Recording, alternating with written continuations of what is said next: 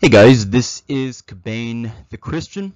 Today we're going to be finishing our review and discussion of the debate that I had with Matt Slick on the doctrine of justification through faith alone by the imputation of Christ's righteousness or his active obedience.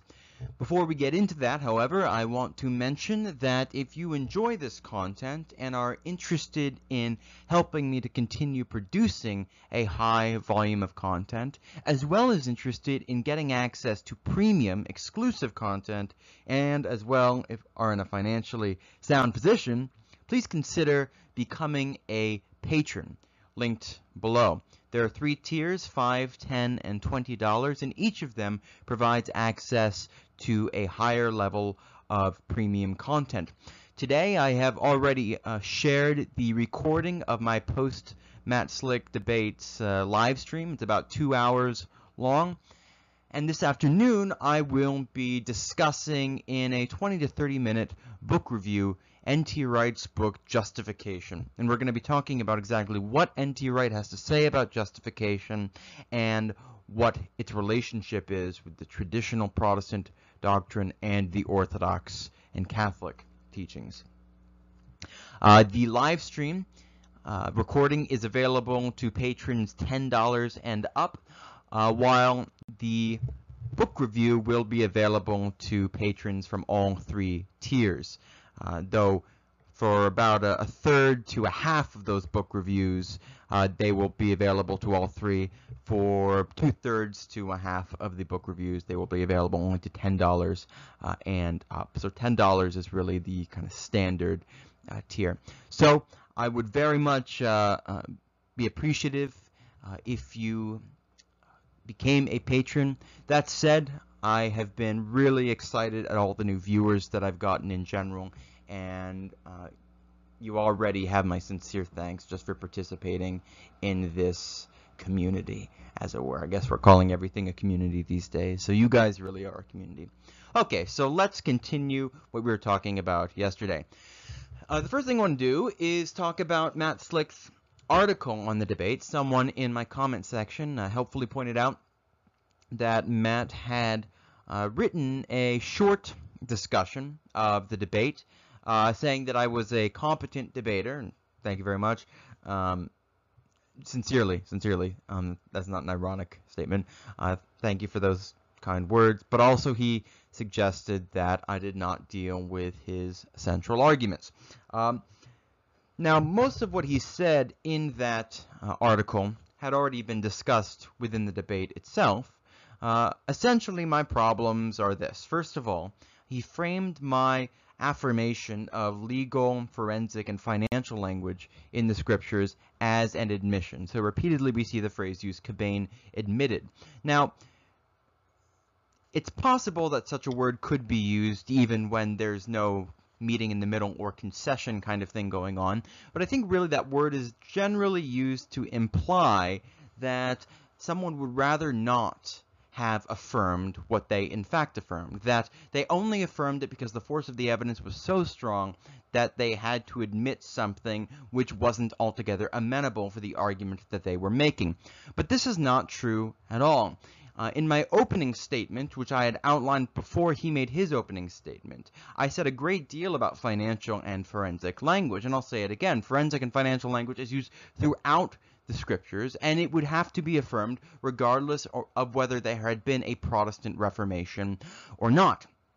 My argument, as I discussed both in the debate and in the last video discussing the debate, was that nobody believes that financial and forensic language is true in the literal sense, according to the way that we usually use the word literal. So nobody believes that we actually owe God a check worth $100.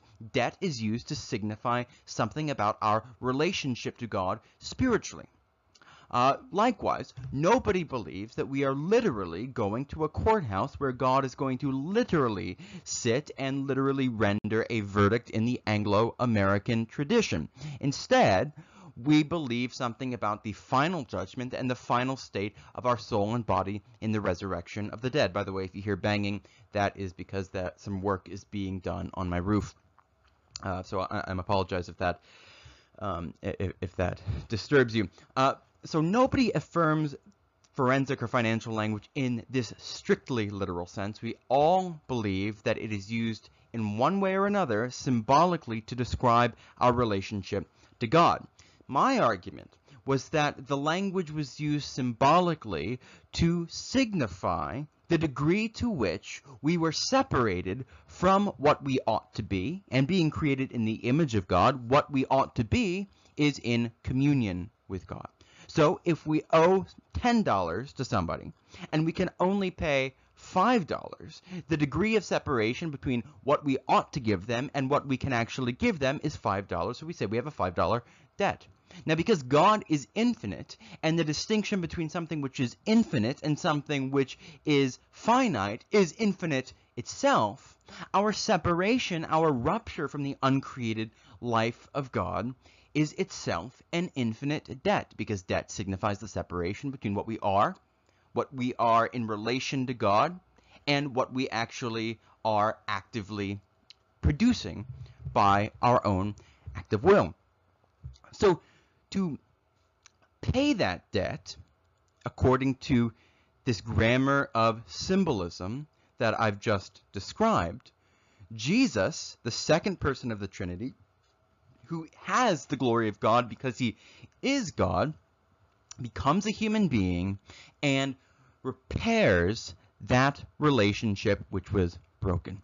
He makes us sons of God because he is himself the Son of God, who has lived out his life as the Son of God in human nature. And so the scriptures, referring to the riches of God's glory, also refer to the sacrifice of Christ as a reparation offering, sometimes translated guilt offering. Reparation, you see the word repair in there, and the connotation is also present in the Hebrew language. We see throughout the prophets, for example, that again and again we see phrases like, you are sold without money, therefore you will be redeemed, or bought back without money. I invite you to buy bread without money. Jesus says in the New Testament, I advise you to buy from me gold refined by fire. Again and again we see this language used to describe our relationship to the uncreated grace of God, as that grace is actually or is actually not operating in our souls. This is actually a insight that I first learned from Saint Seraphim of Sarov and his On the Acquisition of the Holy Spirit of God. And subsequently I realized that it was an incredibly profound insight about reading the scriptures, because this financial language is absolutely pervasive. Jesus, for example, uses the language of investment to describe what we ought to be in relation to God according to his own messianic program. We're given a talent, and we ought to invest it or lend it out at interest so that we can pay God back more than we were originally lent. And of course, all of this is done by the uncreated grace of the Holy Spirit, such that the Apostle Paul says, not I, but the grace of God which is in me. So because of the nature of what it means for something to be symbolic or metaphorical, my reading of this text is no more or less symbolic or metaphorical than Matt's reading of the text. Both of us take the language of finance and law to refer to our relationship to God. The difference is, as far as I can tell, that I provided a basis for why I believe that this is the biblical concept, whereas Matt simply asserted that it was intrinsically evident in the concept itself. Now, some people may regard that as obvious or self-evident, but my argument would be that that is simply because that is the concept that they have accumulated and learned in their own systematic theology. It is not intrinsic to the notion, and the evidence for that is that, as someone pointed out, quoting from the Alistair McGrath book, the note of the idea of imputed justification is a very new idea in church history. If someone wishes to argue against that, that's okay, but even if they could find some precedent in church history, the fact remains that the vast majority of witnesses to the Christian tradition and the vast majority of readers of Paul's epistles have not read it as teaching imputed justification. Does that prove that I'm right? No. What it does suggest is that it is not as self-evident a reading as Matt wishes to argue.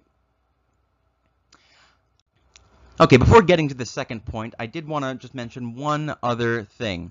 Actually, a couple other things.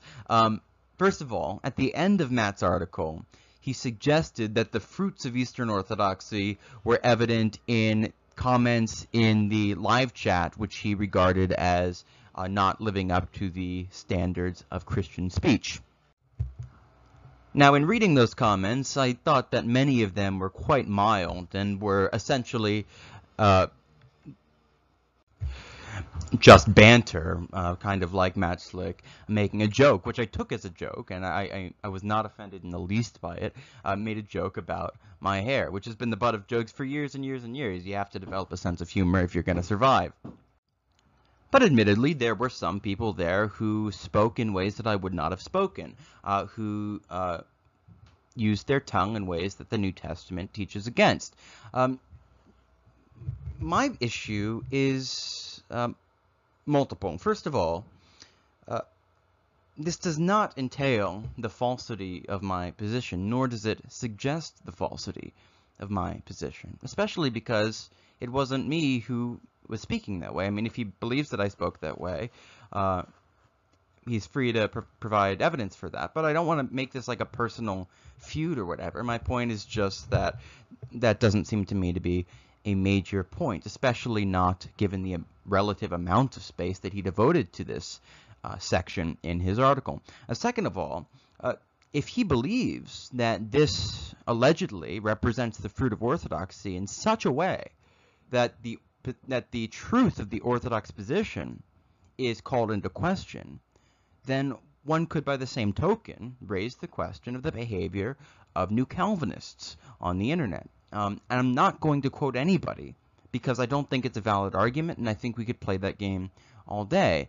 But I will say that the behavior of New Calvinists on the internet is not something which I'm making up. It is something which has been criticized by representatives of the Reformed tradition themselves, because very often this stuff is just not about this or that particular tradition.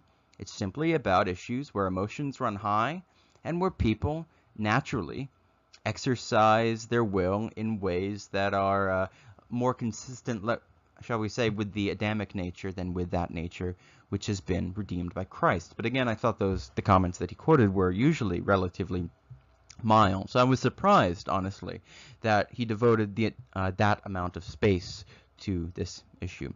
The final thing I want to say is a comment on some of the comments that I got in my last video.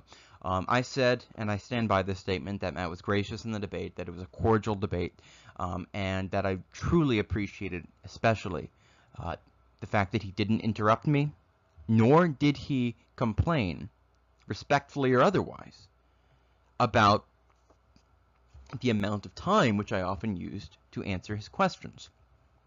Now, someone in the comments, a couple people actually, pointed to other examples where they believed that Matt had been out of line, and that may or may not have been the case. As I said, I haven't actually seen any of his other debates.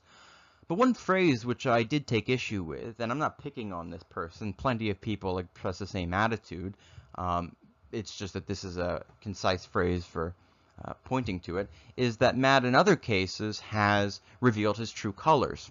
Now my problem with this is that as long as we are on this side of the world to come, we don't have true colors.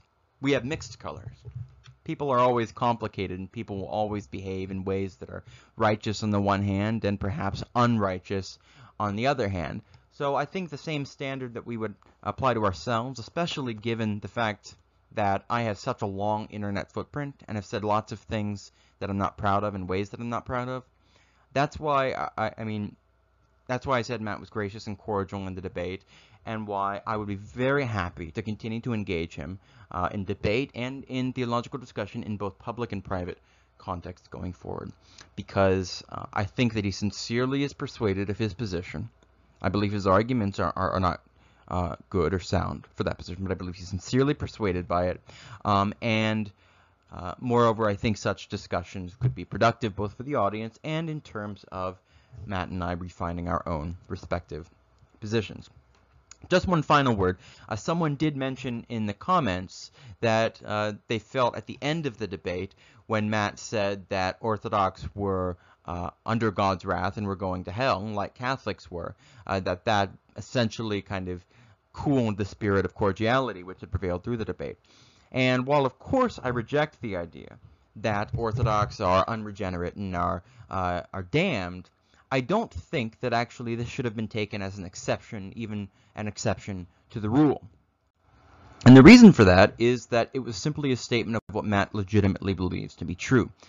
The reason that he says that is because he takes Orthodox and Catholics to be teaching the same thing substantially as the Judaizers whom Paul criticizes in the letter to the Galatians. And Paul says, you are severed from Christ, you are fallen from grace. And so Matt holds that since you can essentially put a Catholic or an Orthodox person in there, he has to say by the same token that we are severed from Christ. So he believes that to be true, and so I don't think stating that is even a faux pas. We have to be able to be candid, especially in debates on such highly charged matters. I have to be able to say, for example, that someone who follows the traditional religion of Old World India is committing, to one degree or another, the sin of idolatry. Okay, so now we will get to this second point that I have up here, the nature of the biblical law court. Now, I wish that I had called more attention to this after my opening statement. In general, I'm very pleased with how the debate panned out. I would encourage those who haven't seen it to go see it and make that decision for themselves. But this was such a central point structurally in my opening statement that I wish I'd called attention to it again in the rebuttal and in the post-rebuttal kind of free-form discussion. And my argument was essentially this. If we want to talk about what forensic language in the Scriptures mean, then we first need to establish what legal tradition the Scriptures are working in. For example, the Anglo-American legal tradition, or even the American versus the English legal tradition, is distinct from other traditions around the world. So, for example, the tradition of the Orient is going to be distinct in a number of ways from the tradition of the English-speaking world. The tradition of continental Europe is going to be distinct in one way or another from the tradition of the Orient and from the English-speaking world, and so on and so forth. So we have multiple of these ideas of what forensic we have multiple ideologies of within which one might use forensic language. And forensic words are not used univocally. That's a fancy way of saying they don't only mean one thing, such that a use in one place and a use in another place necessarily means exactly the same concept. So one has to establish what kind of law court the Scriptures are talking about. And my argument was that the biblical law court, we're talking, of course, about the divine law court, must be understood in the terms of the temple. And there's several reasons that I say that.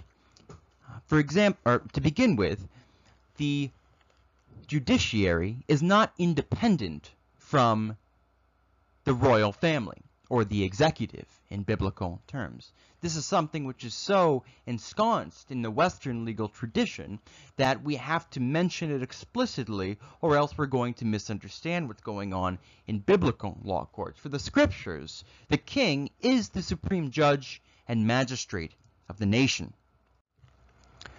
Second, the courtroom of the king is his palace. This is where he sits and from which he renders judgments. Now, as he sits on his throne, one of the signs of his authority, as we see in the book of Esther, is he drinks wine or he hosts feasts. This is a tradition throughout traditional societies. The king might call the lords to a feast, and so we see the connection between the notion of the family at the dining table with the civil power. As all authority is one way or the other derived from the authority of God the Father, authority in the Scripture is always elucidated in terms of fatherhood. And that is why in the book of Deuteronomy, which is a restatement of the Torah based on the 10 words, the authority of the civil magistrate is unfolded in the section of the book of Deuteronomy which deals with the fifth word, or the authority of parents. So the house of the king is the palace, and the king is the civil magistrate, and he has his kingship, his authority, in virtue of his being father of the nation. Now the word for palace in the Hebrew language is the same word used for the temple. And we see the analogy between David's house, the palace of the king, and God's house in 2 Samuel 7. David says, "You've given me such a great house," meaning both his royal family and the physical architecture which expresses the splendor of his royal authority. "You've given me such a great house, and now I want to build you a house." And then God gives him the covenant, which says that the real house that he will build is the seed which comes from the line of David, which of course anticipates the incarnation, because the house in which God truly and permanently dwells is the very bone and blood of King David. But God's law court, the true biblical context for forensic language, is going to be the temple, because this is the royal house from which God renders his judgments. And we see this in texts like Isaiah chapter 6. Isaiah 6 has the prophet entering the temple, and in the temple, the prophet sees the Lord sitting on his throne, and he is surrounded by a multitude of counselors. This is the heavenly or divine council. They are sometimes called gods, and they exercise authority. They are the focal point of the government of the world. Now, in the New Covenant, we are seated in the divine council. We are seated in heaven with Christ, as Paul says in the letter to the Ephesians. This is the basis, in part, for the language of theosis, for example. Since in the Old Covenant, those who were in the divine council are called gods, are called Elohim, so also in the New Covenant do we, in a sense, become gods without becoming equal to the He who alone is uncreated, and from whom all life and glory and authority flows. So if we want to understand the law court in the Bible, we must understand the court itself, which is the temple. And this is the central point with respect to justification and sanctification. Now, Matt didn't in this debate make a big deal about the words justification and sanctification, but it's very common, and I've seen Matt do it in some of his articles, very common for the Protestant to assert that the major root of false doctrines, so they think of justification, is a failure to appreciate the distinction between justification and sanctification. And so in their systematic confessional theology, justification is that by which you are declared to be righteous, perfectly righteous, and so received into the presence of God on that basis because of the alien righteousness that is it's external to yourself of Christ, which is imputed to you through faith alone, because faith is that empty hand which can receive the fullness of what God has to give. Anything which already brings something to the table doesn't have room, so to speak, for this alien righteousness, which in totality and alone can provide the basis for a right verdict. Now, Protestants, confessionally and historically, are not antinomians. That is, they do not believe that it's unimportant to follow the law of God. They do not believe that what God is doing in his children, the way he's actually transfiguring them, making them holy in his sight, they do not believe that's unimportant, but they would say that the work of making us new creatures in Christ begins with regeneration and is described in ongoing terms with the language of sanctification. So justification is that by which you are declared righteous, and sanctification is that process by which you are actually made holy, by which you come to live in a way consistent with the calling of the gospel. That's the Protestant way of articulating it in general, and I think it's Matt's way of articulating it. The difficulty here is that the scriptures simply do not use these words that way. If you want to argue that the concept is there, it needs to be done on different terms than justification and sanctification. Because as I pointed out in the debate, and this wasn't addressed, I mean, there were many things to address this. I'm not going after Matt for not addressing this in particular, but just to repeat the point, the only place in which these two words are used together in the New Testament is 1 Corinthians 6:11, where they seem to be essentially equated. Thou art washed, thou art sanctified, that were justified in the name of the Lord Jesus Christ and by the Spirit of God.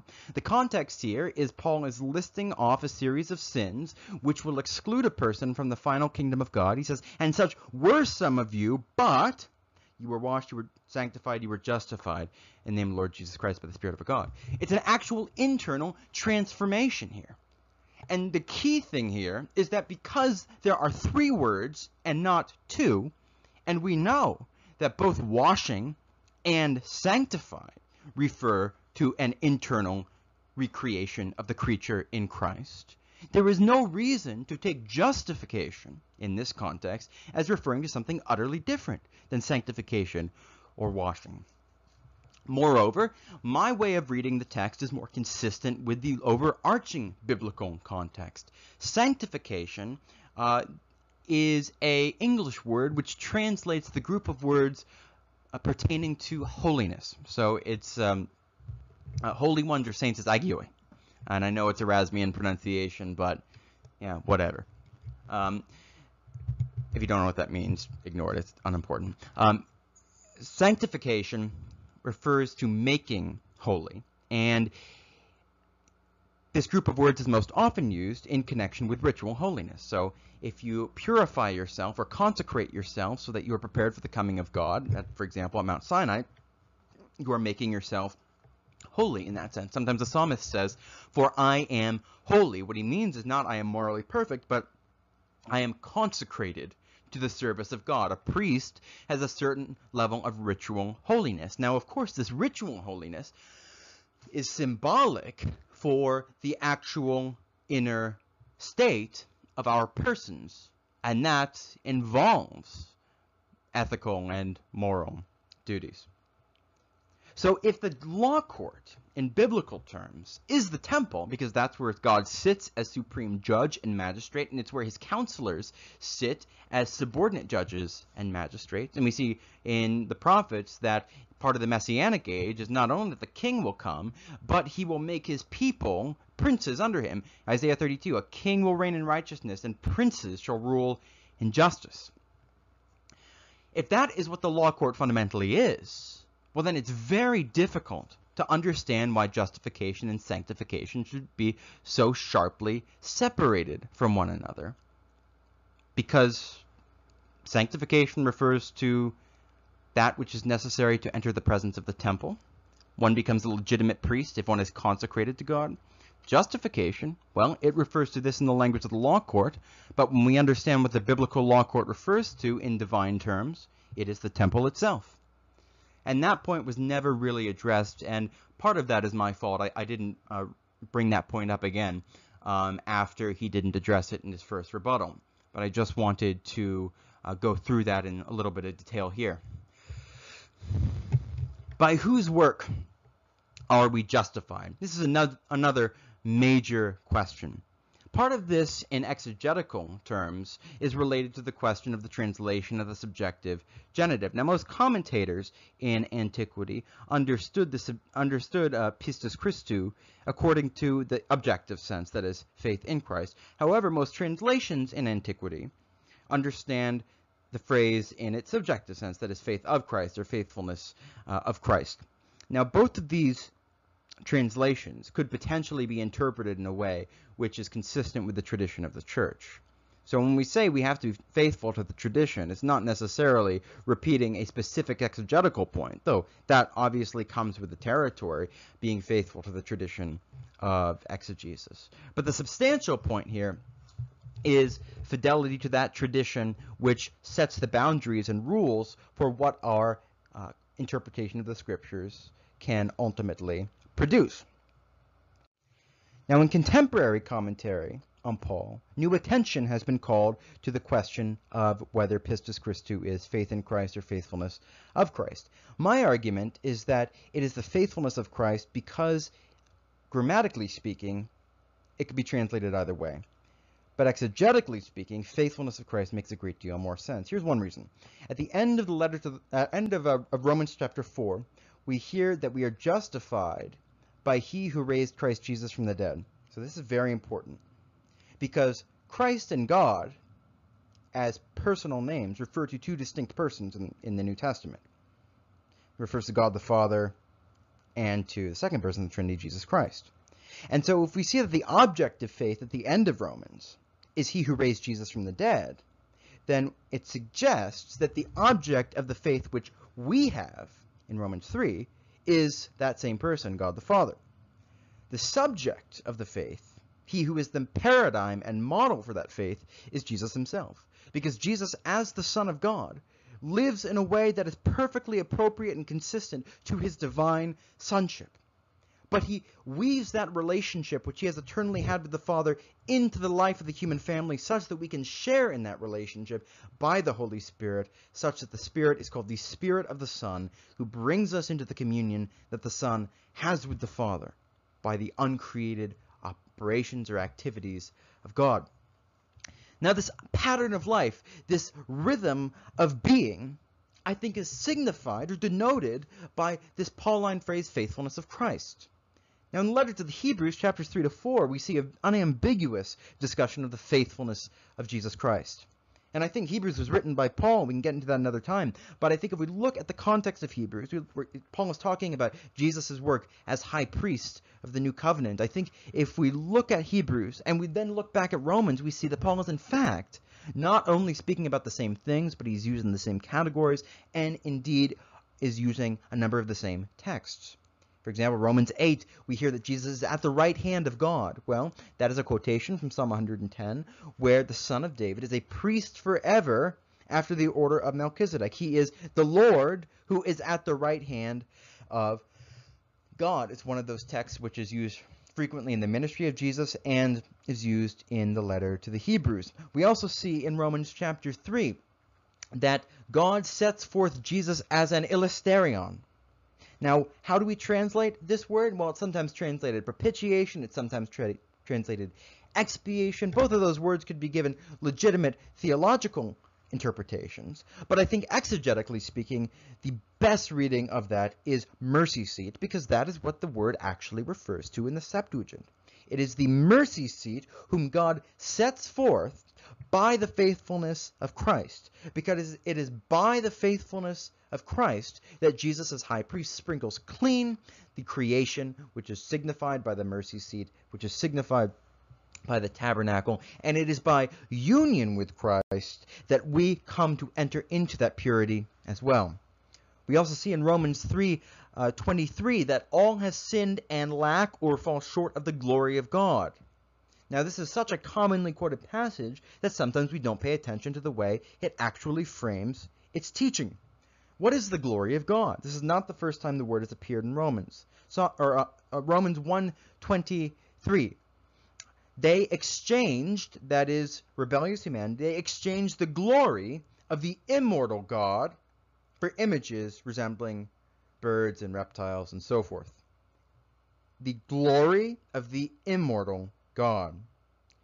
The concept of glory is here connected with the notion of immortality. And again, in Romans 2:6, those who in well-doing seek for glory and honor, that's Psalm 8, a little lower than the gods, of a crowned man with glory and honor, quoted in Hebrews. Glory, honor, and immortality. God will give them a good verdict on the final day. How is that good verdict given? It's the resurrection of their body.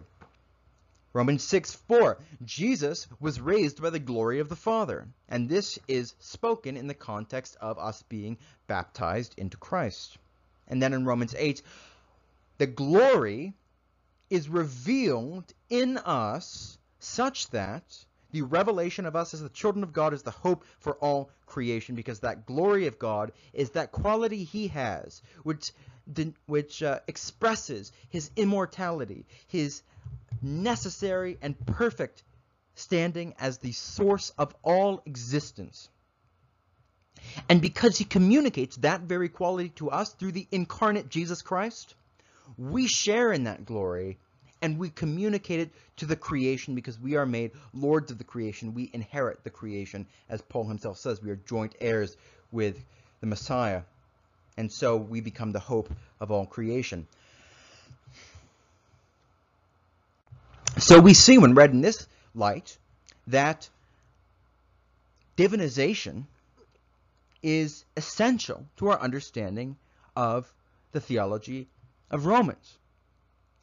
Now, in relation to the faithfulness of Christ, which is what this is all about, its contextual meaning in Romans 3 is based on something we read in Romans 3, verses 3 to 5. In Romans 3, 3 to 5, what Paul is talking about, and indeed in verses 3, 1 to 8, is God had given Israel a unique vocation in relation to the world. Israel was meant to be the instrument in God's hand, the clay in his hand, by which he would bring healing to all humanity. This is a theme we see throughout the Hebrew Bible.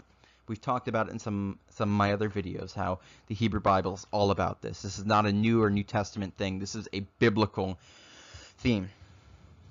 Israel was entrusted, Paul says, with the oracles of God. Now, to be entrusted with something does not mean you're just given it. It means you are given it for the sake of doing something with it. So in the parable of the talents, we might say that the master entrusted his servant with a talent.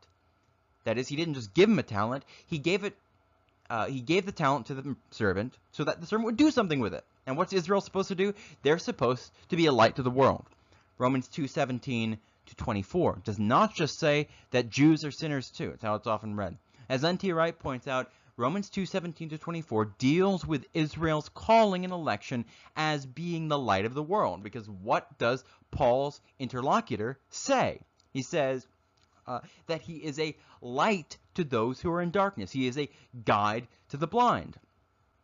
And Paul says Israel's infidelity, read Deuteronomy 28 to 29 on this, Israel's infidelity has led to the nations blaspheming Israel's God on their account.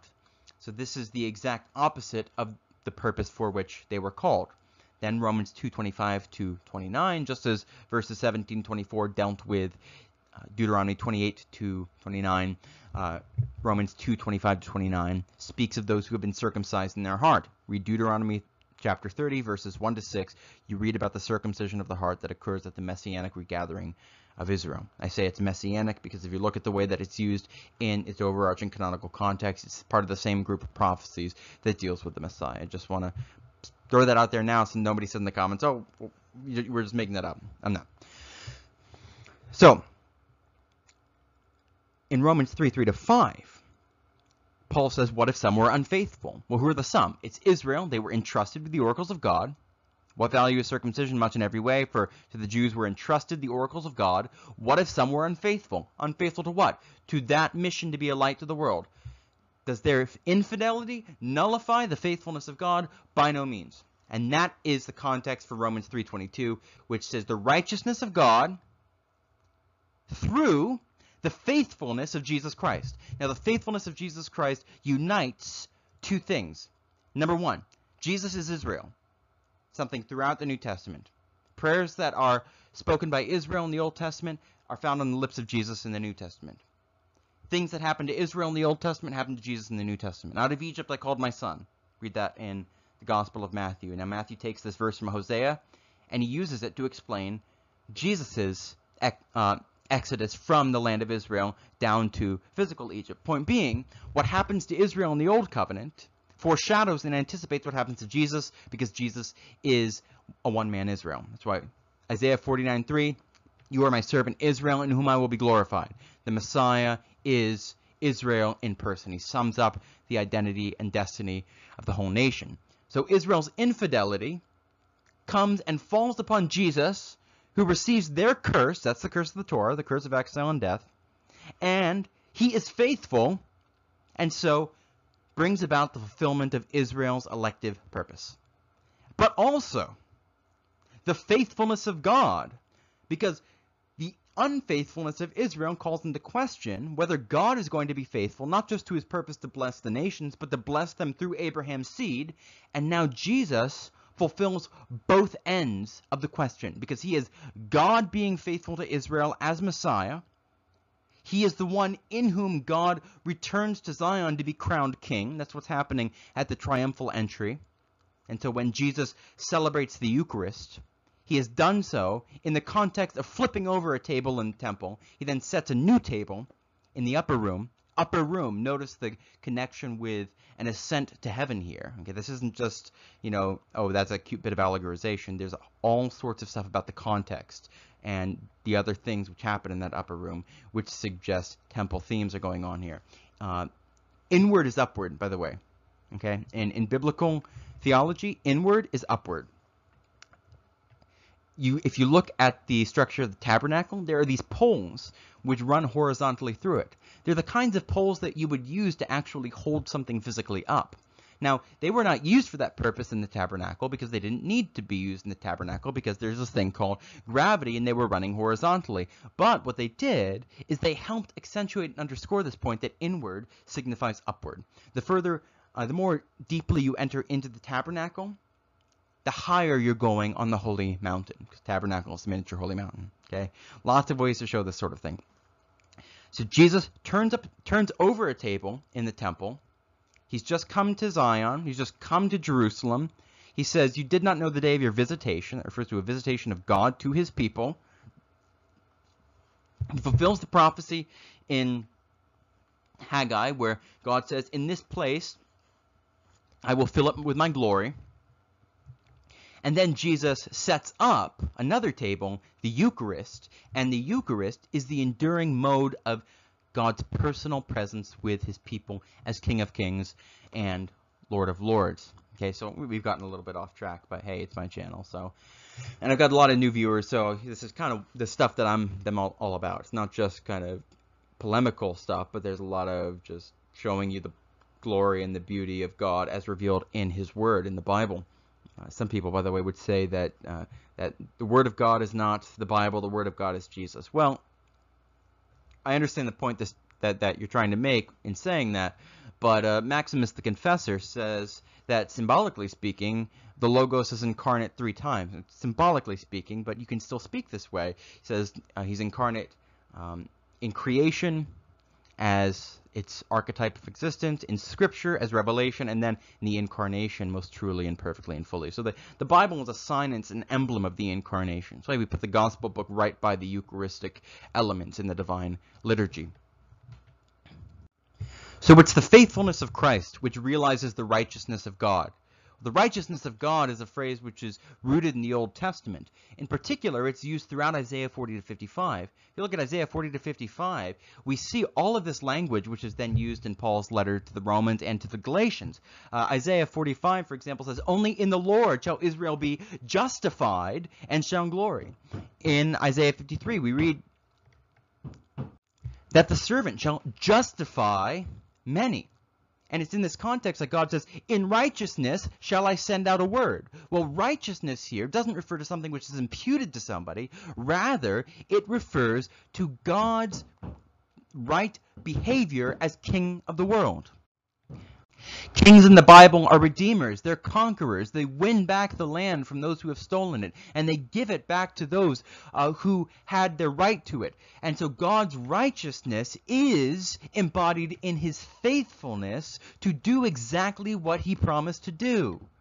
The covenant is made by a king with his people. That's why it's the same form which is used by kings in the ancient world to covenant with the nations over which they ruled and to whom they were bound.